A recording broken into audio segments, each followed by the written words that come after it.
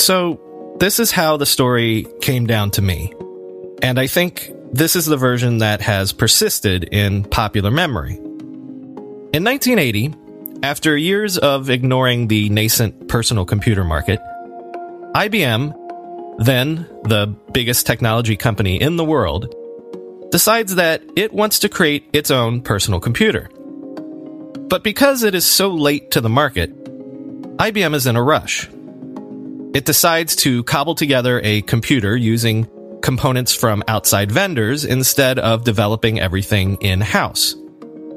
And among the components IBM would need for their computer is an operating system, that basic piece of software that allows the whole machine to run. And so IBM turned to one of the prominent software companies of the time, Microsoft, and asked Microsoft to provide an operating system for what would become the IBM PC. There was only one problem.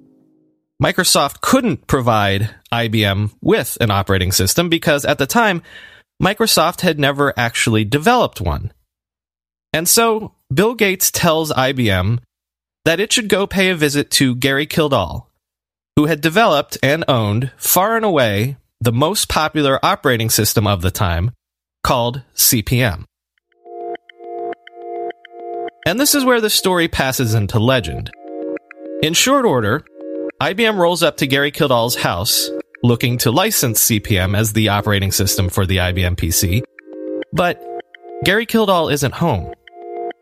He's out joyriding in his private plane. The IBM suits wait around for a while, but start to get impatient waiting for Gary to return. And so instead, they try to talk with Gary's wife, Dorothy. But Dorothy balks at IBM's entreaties, especially after the IBM lawyers begin the discussion by pressuring her to sign a draconian non-disclosure agreement. Dorothy refuses to sign the non-disclosure. IBM gets frustrated, and they leave. IBM goes back to Bill Gates, who suddenly says to them, "You know what? Microsoft can do an operating system after all." It turns out that Gates had quickly hustled and purchased a different operating system from a smaller company. And so IBM and Microsoft do a deal. Microsoft produces the operating system for the IBM PC, which is called DOS. The IBM PC becomes the dominant personal computer in the market, the standard by which all other personal computers were measured, and the reason why, to this day, we call personal computers PCs.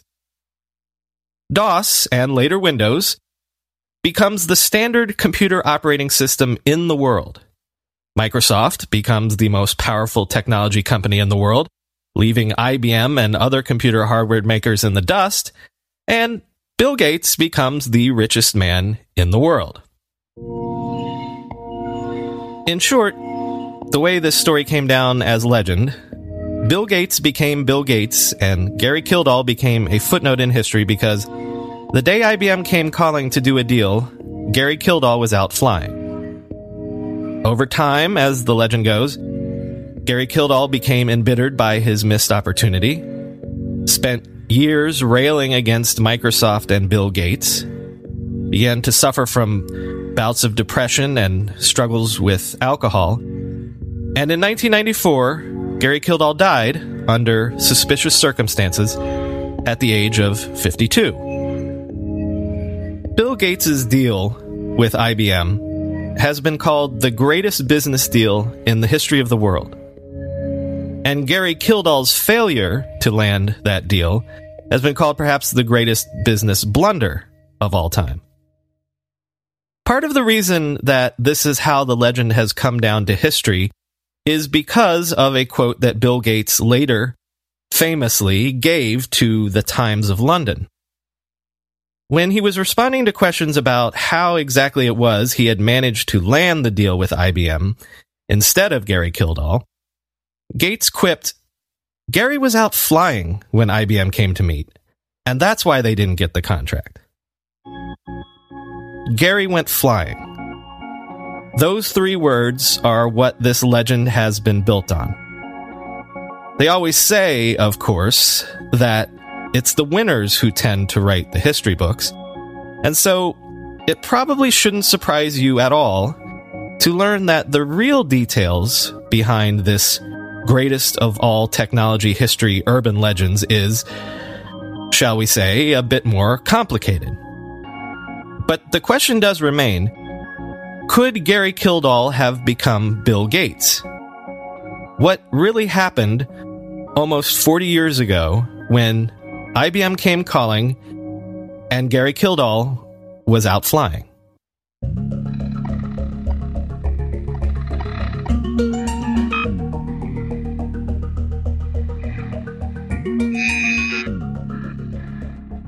Like Bill Gates, Gary Kildall was a Seattle native. Born 15 years before Gates was, in May of 1942, Gary's father and grandfather before him had been seafaring instructors at the Kildall Nautical School. The intention was very much that Gary would follow in their footsteps in the family business, and indeed, in his teenage years, Gary Kildall taught navigation and trigonometry alongside his father. But Gary was more interested in the math than the seafaring. And so in 1964, against his father's wishes, he enrolled at the University of Washington to study mathematics. And it was at the University of Washington that math led Gary Kildall to his true love, computers. This was the exact moment when computers were transitioning from mechanical to digital machines, from cathode ray tubes to silicon chips. And so, for the first time, programming for computers was no longer about flipping switches and feeding punch cards into machines, but was becoming about sitting at a keyboard and typing out digital code. It was this new type of programming, this ability to manipulate powerful thinking machines with simple digital instructions, that really caught Gary Kildall's imagination. He would say about programming, "It's fun to sit at a terminal and let the code flow. It sounds strange, but it just comes out of my brain. Once I'm started, I don't have to think about it." Gary would go on to get a doctorate in computer science from the University of Washington, and later he landed a job teaching math at the U.S. Navy's postgraduate school in Monterey, California, a little over an hour's drive south of Silicon Valley. He continued to explore his passion for computers in his spare time, though, and in 1972, a colleague showed Kildall an ad in Electronic Engineering Times for Intel's 4004 chip, the first microprocessor made by Intel. In essence, it was an entire computer on one single piece of silicon. Kildall procured a 4004 chip for himself and recognized its importance right away. This was a very primitive computer by anyone's standards, but it foretold the possibility of one's own personal computer that need not be shared by anyone else. It may be hard to believe, but this little processor started the whole damn industry. Just like hundreds of hobbyists around the world were beginning to do at exactly this period in time, in the early 1970s, Kildall cobbled together an entire computer system based on this new chip, using parts he pieced together himself, and resulting in a machine about the size of a briefcase. It was very probably one of the world's first personal computers, but it was not commercially available. It was Kildall's own toy. Gary Kildall took his toy, this briefcase computer, around to all and sundry, giving demos of what the 4004 chip could do. And among those who were impressed by Kildall's demos was Intel itself, which hired Kildall as a part-time consultant to its nascent software group. software was such a low priority at Intel at the time that the software group consisted of 2 people plus Gary. Based on an idea that a fellow Intel engineer, Stan Mazer, had, in 1972, Gary Kildall programmed one of the world's first computer games on this briefcase computer. And one day, legendary Intel co-founder Bob Noyce was walking by the software team and was given a demonstration of Kildall's computer game. Noyce was not really that impressed. Noyce peered at the LEDs blinking away on my 4004. He looked at Stan and me and said bluntly that the future is in digital watches, not computer games. But it was thanks to his consultancy at Intel that, again, Gary Kildall would get a chance to glimpse the future. Intel was developing and would soon release follow-ups to the 4004 chip, which were more sophisticated and 10 times faster. Kildall, of course, wanted to tinker around again and see what these new chips could do. And this time, he wanted to see if he could store data on his cobbled-together improvised computers. And that would mean hooking them up to a disk drive. And so, on his own initiative, and all by his lonesome, he wrote the world's first disk operating system for a microcomputer. He called it CPM. The name stood for Control Program for Microcomputers. How do you make a password that's strong enough so no one will guess it, and it's impossible for you to forget, and do it for 100 different sites, and make it so everyone in your company can do the same without ever needing to reset them? Sounds impossible unless you have 1Password. More than any other product I've ever told you about, I can vouch 1,000% for 1Password. I can't live without it. 1Password makes strong security easy for your people and gives you the visibility you need to take action when you need to. Any device, anytime, 1Password lets you securely switch between iPhone, Android, Mac, and PC with convenient features like autofill for quick sign-ins. All you have to remember is the one strong account password that protects everything else. Your logins, your credit cards, secure notes, or the Office Wi-Fi password. 1Password's award-winning password manager is trusted by millions of users and over 100,000 businesses from IBM to Slack. It beat out 40 other options to become Wirecutter's top pick for password managers. Right now, my listeners get a free 2-week trial at onepassword.com/ride for your growing business. That's 2 free weeks at onepassword.com/ride. Don't let security slow your business down. Go to onepassword.com/ride. Whenever I need to do financial research for this show, for instance during tech earnings season when I have to analyze how various companies' stocks have been performing, I only ever turn to our sponsor today, Yahoo Finance. For more than 25 years, Yahoo Finance has been the brand behind every great investor. Whether you're a seasoned investor or are looking for that extra guidance, Yahoo Finance gives you all the tools and data you need in one place.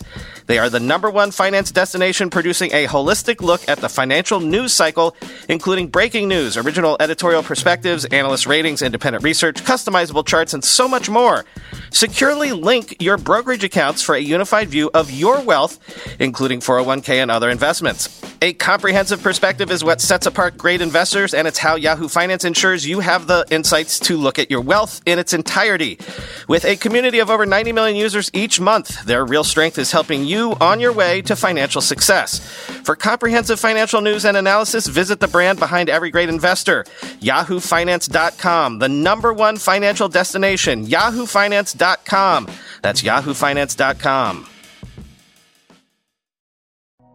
So we should point out here, Bill Gates did not invent the operating system for personal computers. Gary Kildall did. And he did so before personal computers were really even invented. The first really commercially available personal computers would not come out for another couple of years. But Gary Kildall anticipated them before they even arrived. And what's more, Gary Kildall's operating system was designed to work with any of the forthcoming Intel microprocessors, especially the 8008 and the 8800. And that's important because many of the first personal computers would be based on these Intel chips. And so, since Gary Kildall's CP/M operating system worked on all of these new chips, that meant that going forward, programmers wouldn't have to develop applications tailored to individual machines. A programmer could simply write an application that worked with CP/M, and that application would work on any computer that used CP/M and Intel chips. Gary Kildall's friend and future business partner Tom Rolander, who will play a major role in this story later on, by the way, points out why this little innovation was so important, saying, quote, "Think of how horrible it was for the software vendors before that time. They would have to have different copies of their programs configured to different pieces of hardware. And there were scores of specialized pieces of hardware. Imagine a world where each model of car required a different kind of gasoline. That is what it was like for computer operators before Kildall's innovations." The historian Harold Evans is even more pointed in explaining why this was such a breakthrough, saying, quote, "This was the genesis of the whole third-party software industry." I want to talk about the sorts of companies that Tiny tends to buy this week. So let's start with the bootstrap companies. You've scaled your business with real customers and revenue. It's profitable to the tune of like $500,000 a year or so, but you're burnt out and don't know how to take it to the next level, or maybe you just want to do something new. But you know you don't want to just walk away. That's a profitable company there. The only problem is it's just not quite big enough to be acquired, to get on the radar of venture capital. And let's face it, internet businesses aren't like a restaurant or something that you can just turnkey sell. Traditional buyers sometimes can't wrap their minds around internet businesses. Well, that's exactly the kind of market niche that Tiny is trying to fill. Tiny is building a small but mighty holding company of sorts that collects profitable web and internet businesses and pulls them together to keep them all running and doing what they do best. Tiny likes simple internet businesses that have high margins, don't require tons of people or complex technology, and are just, exactly the right size for what they do. No unicorn envy here. If this sounds like you, give Tiny a visit at tiny.website. That's tiny.website. And when you get in touch, well, you know what to do.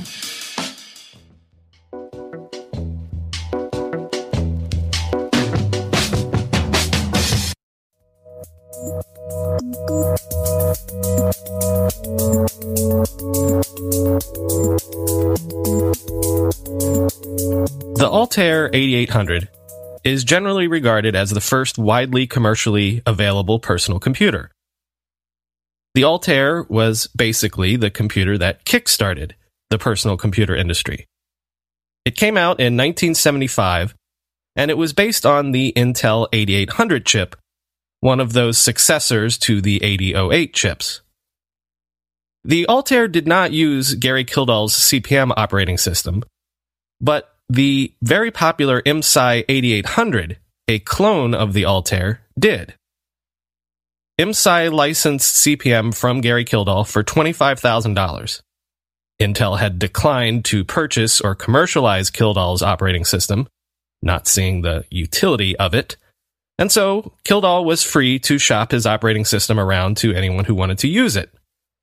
And it was on the basis of early licensees like the IMSI 8800 that Gary Kildall decided to go into business. Actually, he was talked into becoming a businessman by his wife, Dorothy. Both friends and contemporaries claim that Gary Kildall just had no interest in business matters generally. He was, perhaps, a programmer first and an academic second. It was the invention, the tinkering around on the thing that interested him, not the business end of it. And even after his tinkering led to licensing agreements here and there for real money, he was reluctant to make an actual business out of his tinkering.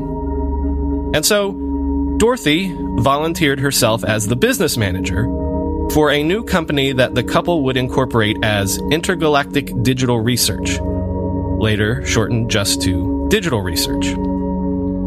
Dorothy was very much the key catalyst for turning Gary Kildall into a proper businessman and turning digital research into a proper business enterprise.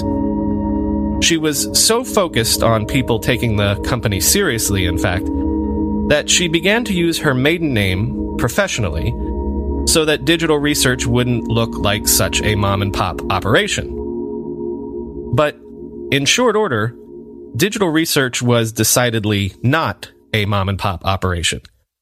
By 1978, digital research sales would reach $100,000 a month with 57% profit margins. By 1980, digital research would have sold perhaps 500,000 copies of CPM at about $100 a pop. By this point, digital research was one of the most prominent players in an embryonic software industry that had sprung up to service the explosion in personal computers that was happening in the late 1970s. Digital research grew to several dozen full-time employees, and when the company got a booth at Comdex, the annual computer show in Las Vegas, digital research ferried potential clients around in limos. Gary Kildall could suddenly afford the toys that he would enjoy his whole life: speedboats, Formula One race cars, nice houses, and those private planes that he liked to fly around in to get to business meetings. It was CPM, the operating system, that made digital research and the Kildalls very rich. So many of the dozens of tiny personal computer manufacturers that sprung up in the wake of the Altair turned to CPM as their operating system of choice. In short, digital research was the Microsoft of personal computers in the late 1970s. Through its CPM operating system, digital research created the software platform on which most of the young PC industry ran. CPM was the DOS Windows of the 1970s, and Gary Kildall was that era's Bill Gates. But what of the real Bill Gates? It turns out that, as much as any other software developer of the time, he was indeed a fan of Gary Kildall and CPM. The company that would become Microsoft got its start in Albuquerque, New Mexico, creating programming languages for the Altair 8800 machines, and then for other computer companies that sprung up in the wake. If an operating system was necessary for any early PC, just so that you could make the machine run, then programming languages were just as necessary in order to enable the hobbyists, who were the earliest computer adopters, to do what they wanted to do on these early machines. And that was tinker around and write their own programs and applications. And so Microsoft became the biggest all-purpose purveyor of these languages, especially BASIC, but also Fortran, Pascal, and COBOL. Microsoft sold to every computer maker they could sell to. In those early days, in fact, Microsoft was the biggest software vendor on Apple computers. But all of Microsoft's programming languages had to be tweaked slightly to work with various machines. And so, again, this is why Bill Gates was such a big fan of Gary Kildall and CPM, because it meant that Microsoft only had to write a program once for machines that ran on CPM. Microsoft became the king of the programming languages, partially by tying itself closely to CPM, the king of the operating systems.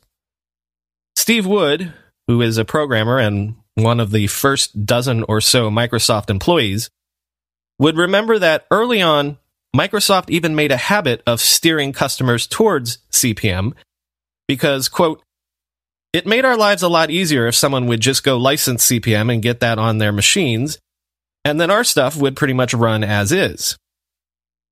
And apparently, Gary Kildall would do likewise, steering digital research customers towards Microsoft if they were in need of languages. Again, Steve Wood remembers, quote, "If someone went to him to license CPM and they were looking for languages, he would refer people to Microsoft. It was a very synergistic kind of thing." Synergistic indeed.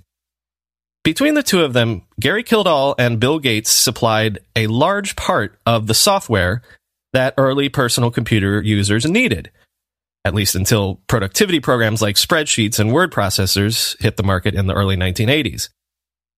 And in fact, Gary Kildall and Bill Gates went back a long way.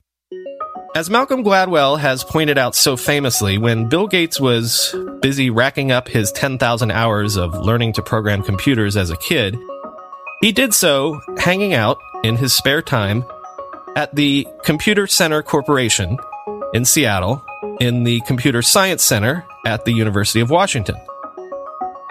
This was at the exact same time that Gary Kildall was a graduate student pursuing his PhD research in that exact same Computer Science Center. And so he knew Bill Gates back then as a exuberant young teenager who competed for time on the center's timeshare mainframes with older graduate students like himself. By 1978, Kildall and Gates, despite their age differences, found themselves in similar situations. Founders of suddenly successful software companies, riding the turbulent birth of the personal computer industry, and coincidentally locked in a symbiotic, if unplanned, embrace where one company supplied the operating system and the other provided the software languages. And it was around this time that Bill Gates paid a visit to Gary Kildall to introduce himself. Kildall remembered the visit years later. We invited him to stay that night at our home. Dorothy fixed a nice roast chicken dinner. It was apparently at this meeting that Gates broached the subject of some sort of a digital research Microsoft merger. Something that would certainly seem logical because it would put all of the most popular personal computer software at the time under one corporate umbrella. It was a fairly serious discussion. I thought it was an okay idea, but we weren't able to come to any final agreement. I don't know how our personalities would have mixed. I got along fine with him, but we would have had to explore it more. Years later, Gary Kildall would record other reasons why he was reticent to get in bed with Bill Gates. For some reason, I've always felt uneasy around Bill.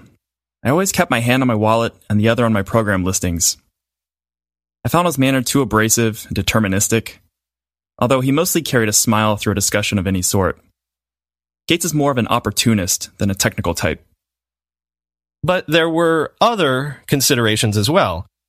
For one thing, the current state of affairs was working out quite well, thank you very much, at least from Gary Kildall's point of view.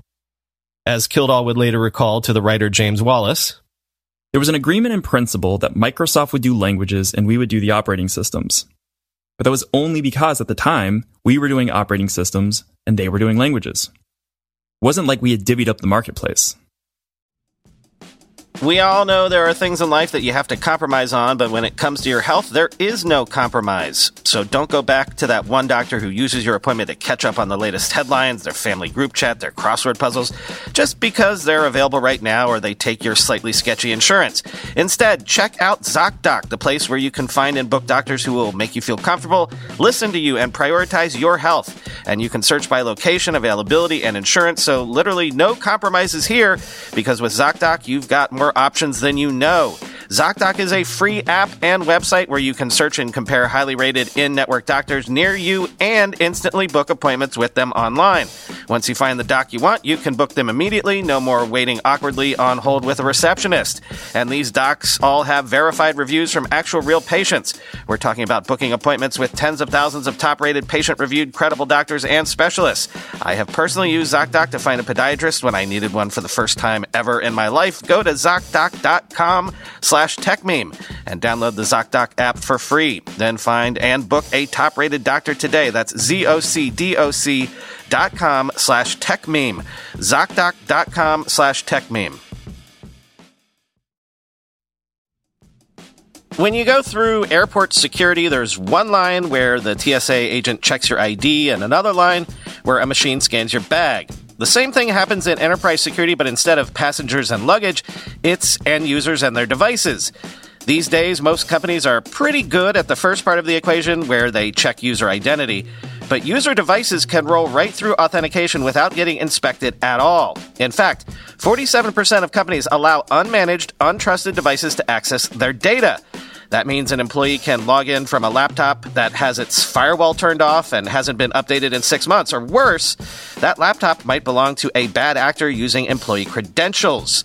Collide finally solves the device trust problem. Collide ensures that no device can log into your Okta-protected apps unless it passes your security checks. Plus, you can use Collide on devices without MDM, like your Linux fleet, contractor devices, and every BYOD phone and laptop in your company. Visit collide.com/ride to watch a demo and see how it all works. That's KOLIDE.com/ride, collide.com/ride. Because Gary Kildall had very specific ideas about competition in a software marketplace. He would warn his employees that if an owner of a popular operating system decided to get into ancillary software markets, like, say, productivity applications, then there was potential for unpleasant monopolistic practices to spring up.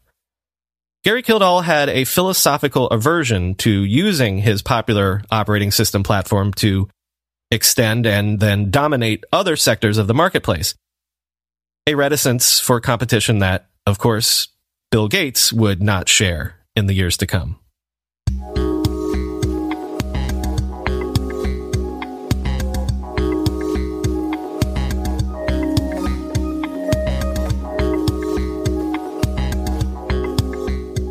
And so, this brings us to the fateful year of 1980.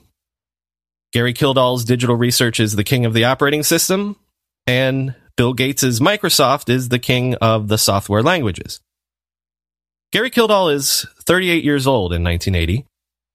Bill Gates is all of 25. At this point, Gary Kildall is probably a bit more influential in the industry and maybe even a bit wealthier as well. But both of these men had ridden the same wave at the dawn of the PC industry to great success. The birth of the PC industry was very much the story of hobbyists sort of accidentally turning their hobbies into an industry. The first PC companies were started in garages, in basements, the fruit of the labor of a generation of tinkerers and geeks. But one by one, these tiny hobbyist concerns turned into major enterprises. Tandy, Commodore, and especially Apple, which coincidentally had its own famous IPO in 1980, showed that personal computers were a big deal, a major market for the future.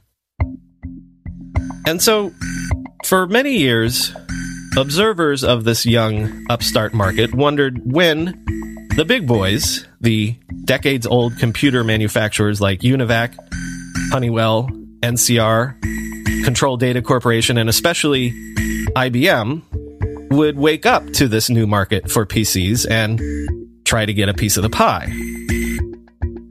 IBM was by far the biggest of the bunch.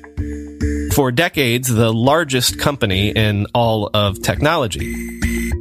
IBM's calculating machines helped win World War II. Its computers helped NASA put a man on the moon. And in the 1960s, IBM was selling 70% of the computers in the world. By the 1980s, IBM had revenues of $28 billion a year. Its stock was one of the widest held in the world. But it was also the classic incumbent, ripe for disruption from below.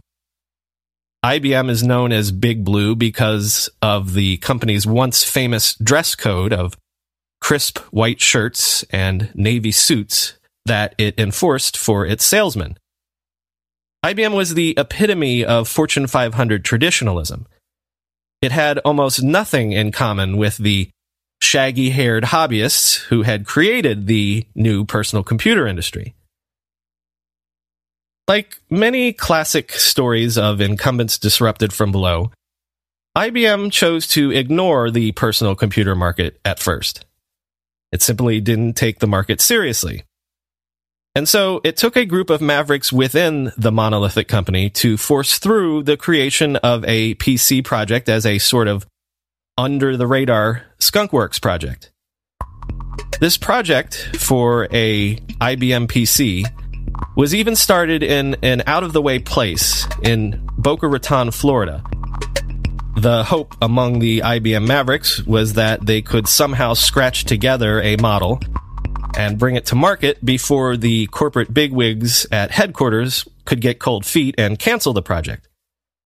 Plus, as Don Estridge, one of the IBM Mavericks, remarked later, quote, "If you're competing against people who started in a garage, you have to start in a garage." More importantly, the Mavericks at IBM, like Estridge, knew that they were late to the party. They were chasing especially Apple, which, at the time, looked like it was beginning to run away with the young PC market.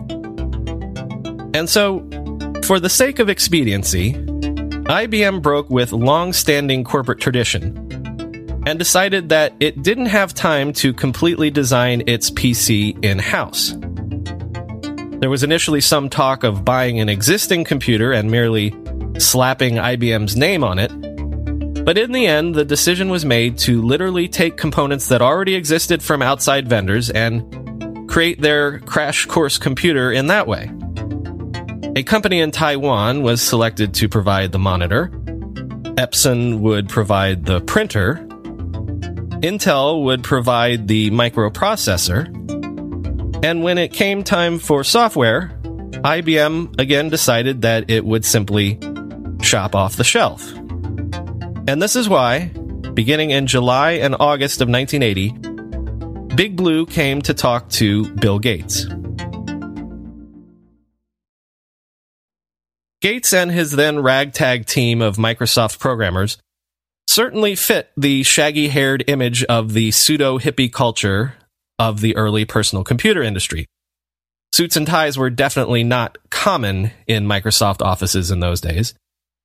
Even shoes were not necessarily a required part of the dress code.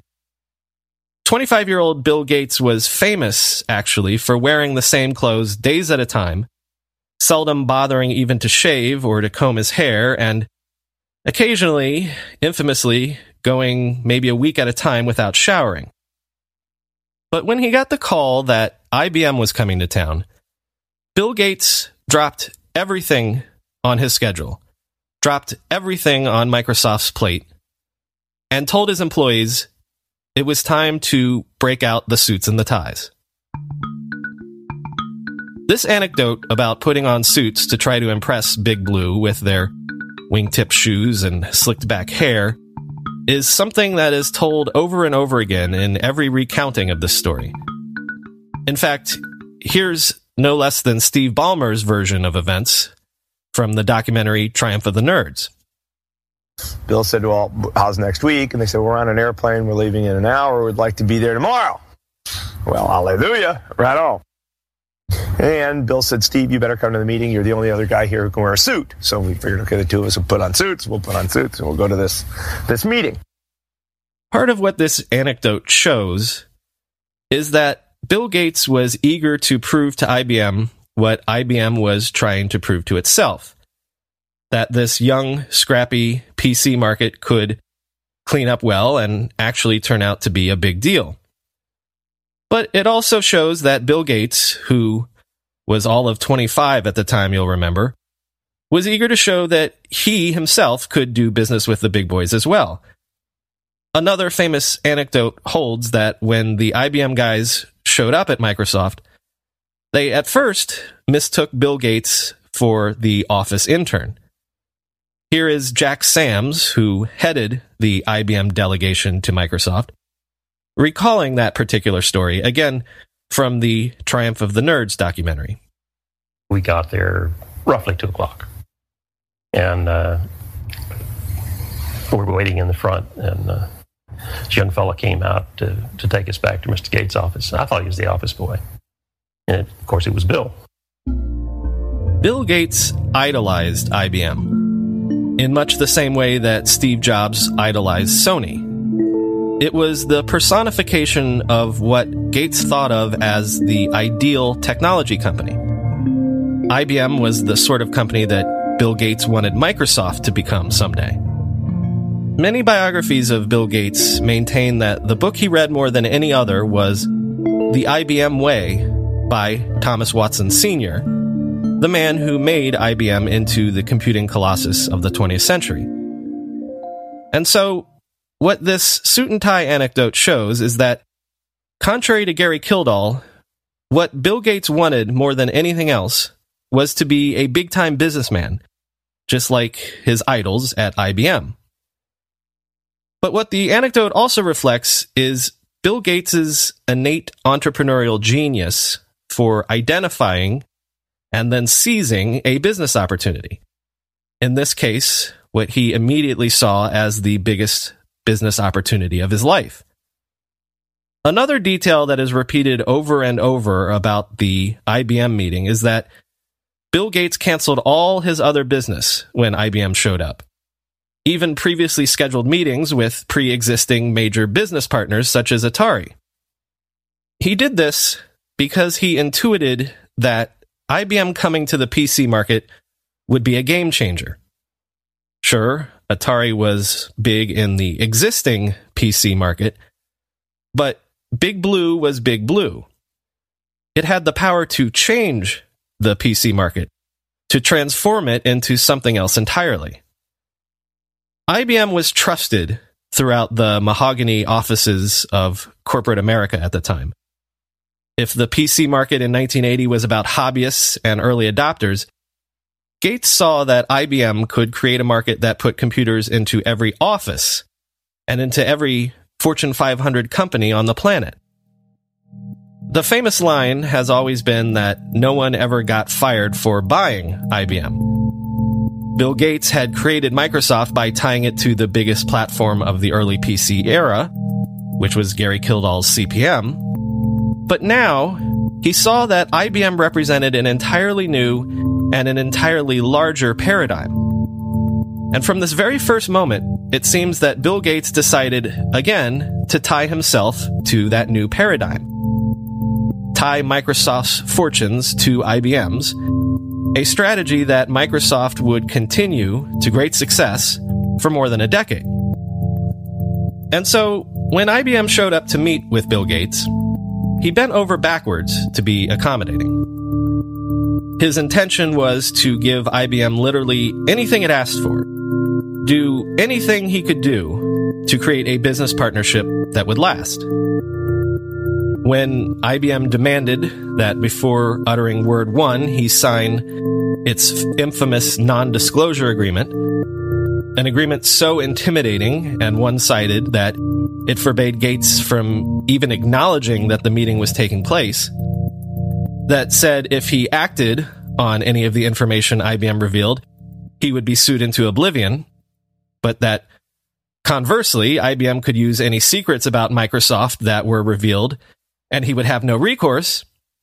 Gates signed the non-disclosure without even thinking twice. I'm going to a big AI startup demo day here in the city tomorrow, and I will 100% be decked out in Mack Weldon clothing. Why? Well, Mack Weldon makes timeless apparel with modern performance fabrics for guys who want to look and feel sharp without sacrificing comfort. Mack Weldon clothes are designed to fit your style and the demands of modern life. They look like regular clothes, but feel like the latest in modern comfort. They're the go-to choice for guys who want to look great without even trying. Breathable underwear that keeps you cool, dry, and comfy all day. That's their AirKnit underwear. Crazy, comfortable, but elevated sweatpants, the Ace collection. An upgraded classic polo with antimicrobial silver threads, the Silver Peak polo. That's my personal fave.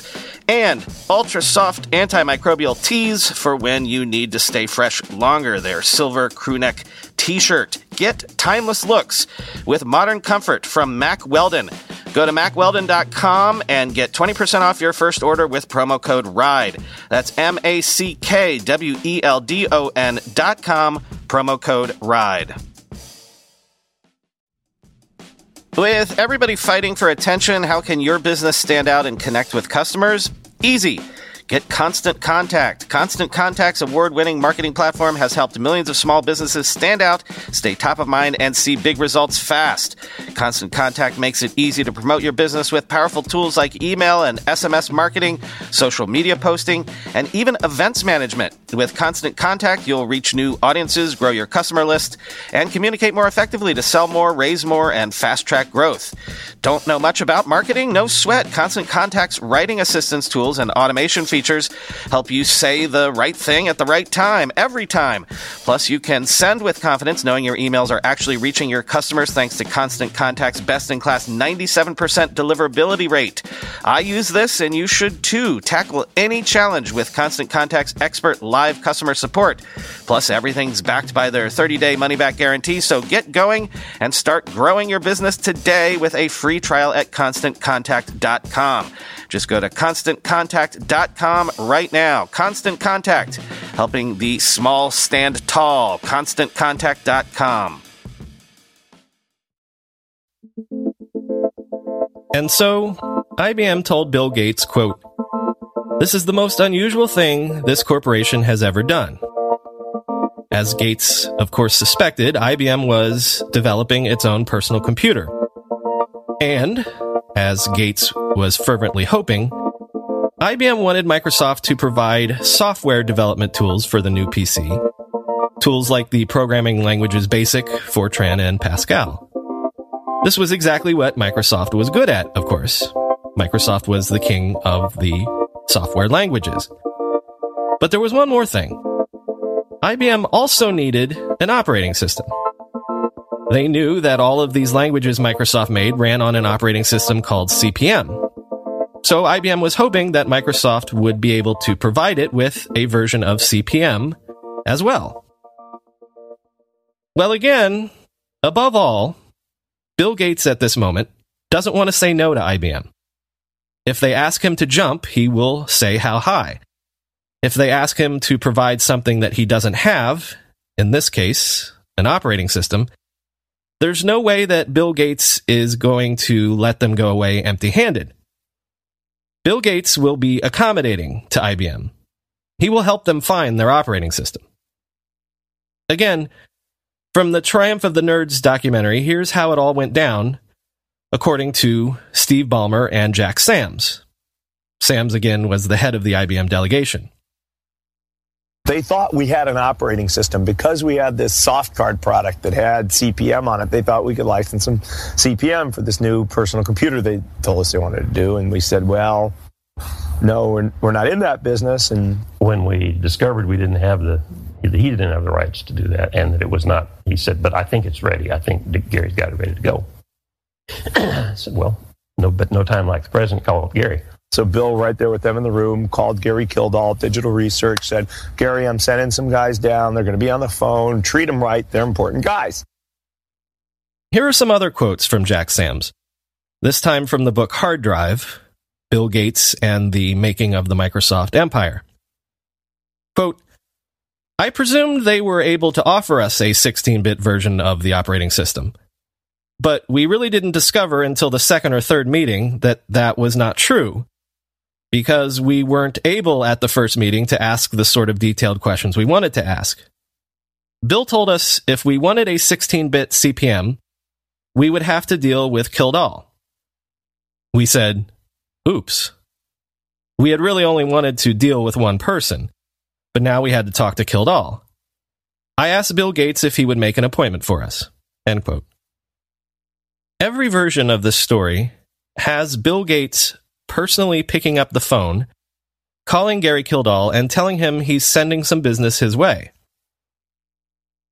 But remember, Gates has just signed this notorious confidentiality agreement, and so he can't reveal exactly who it is he's sending over. He can't reveal to Gary Kildall that it's IBM. So every recollection of this incident has Gates merely relating some version of, "There's some very important customers coming to talk to you. Treat them right."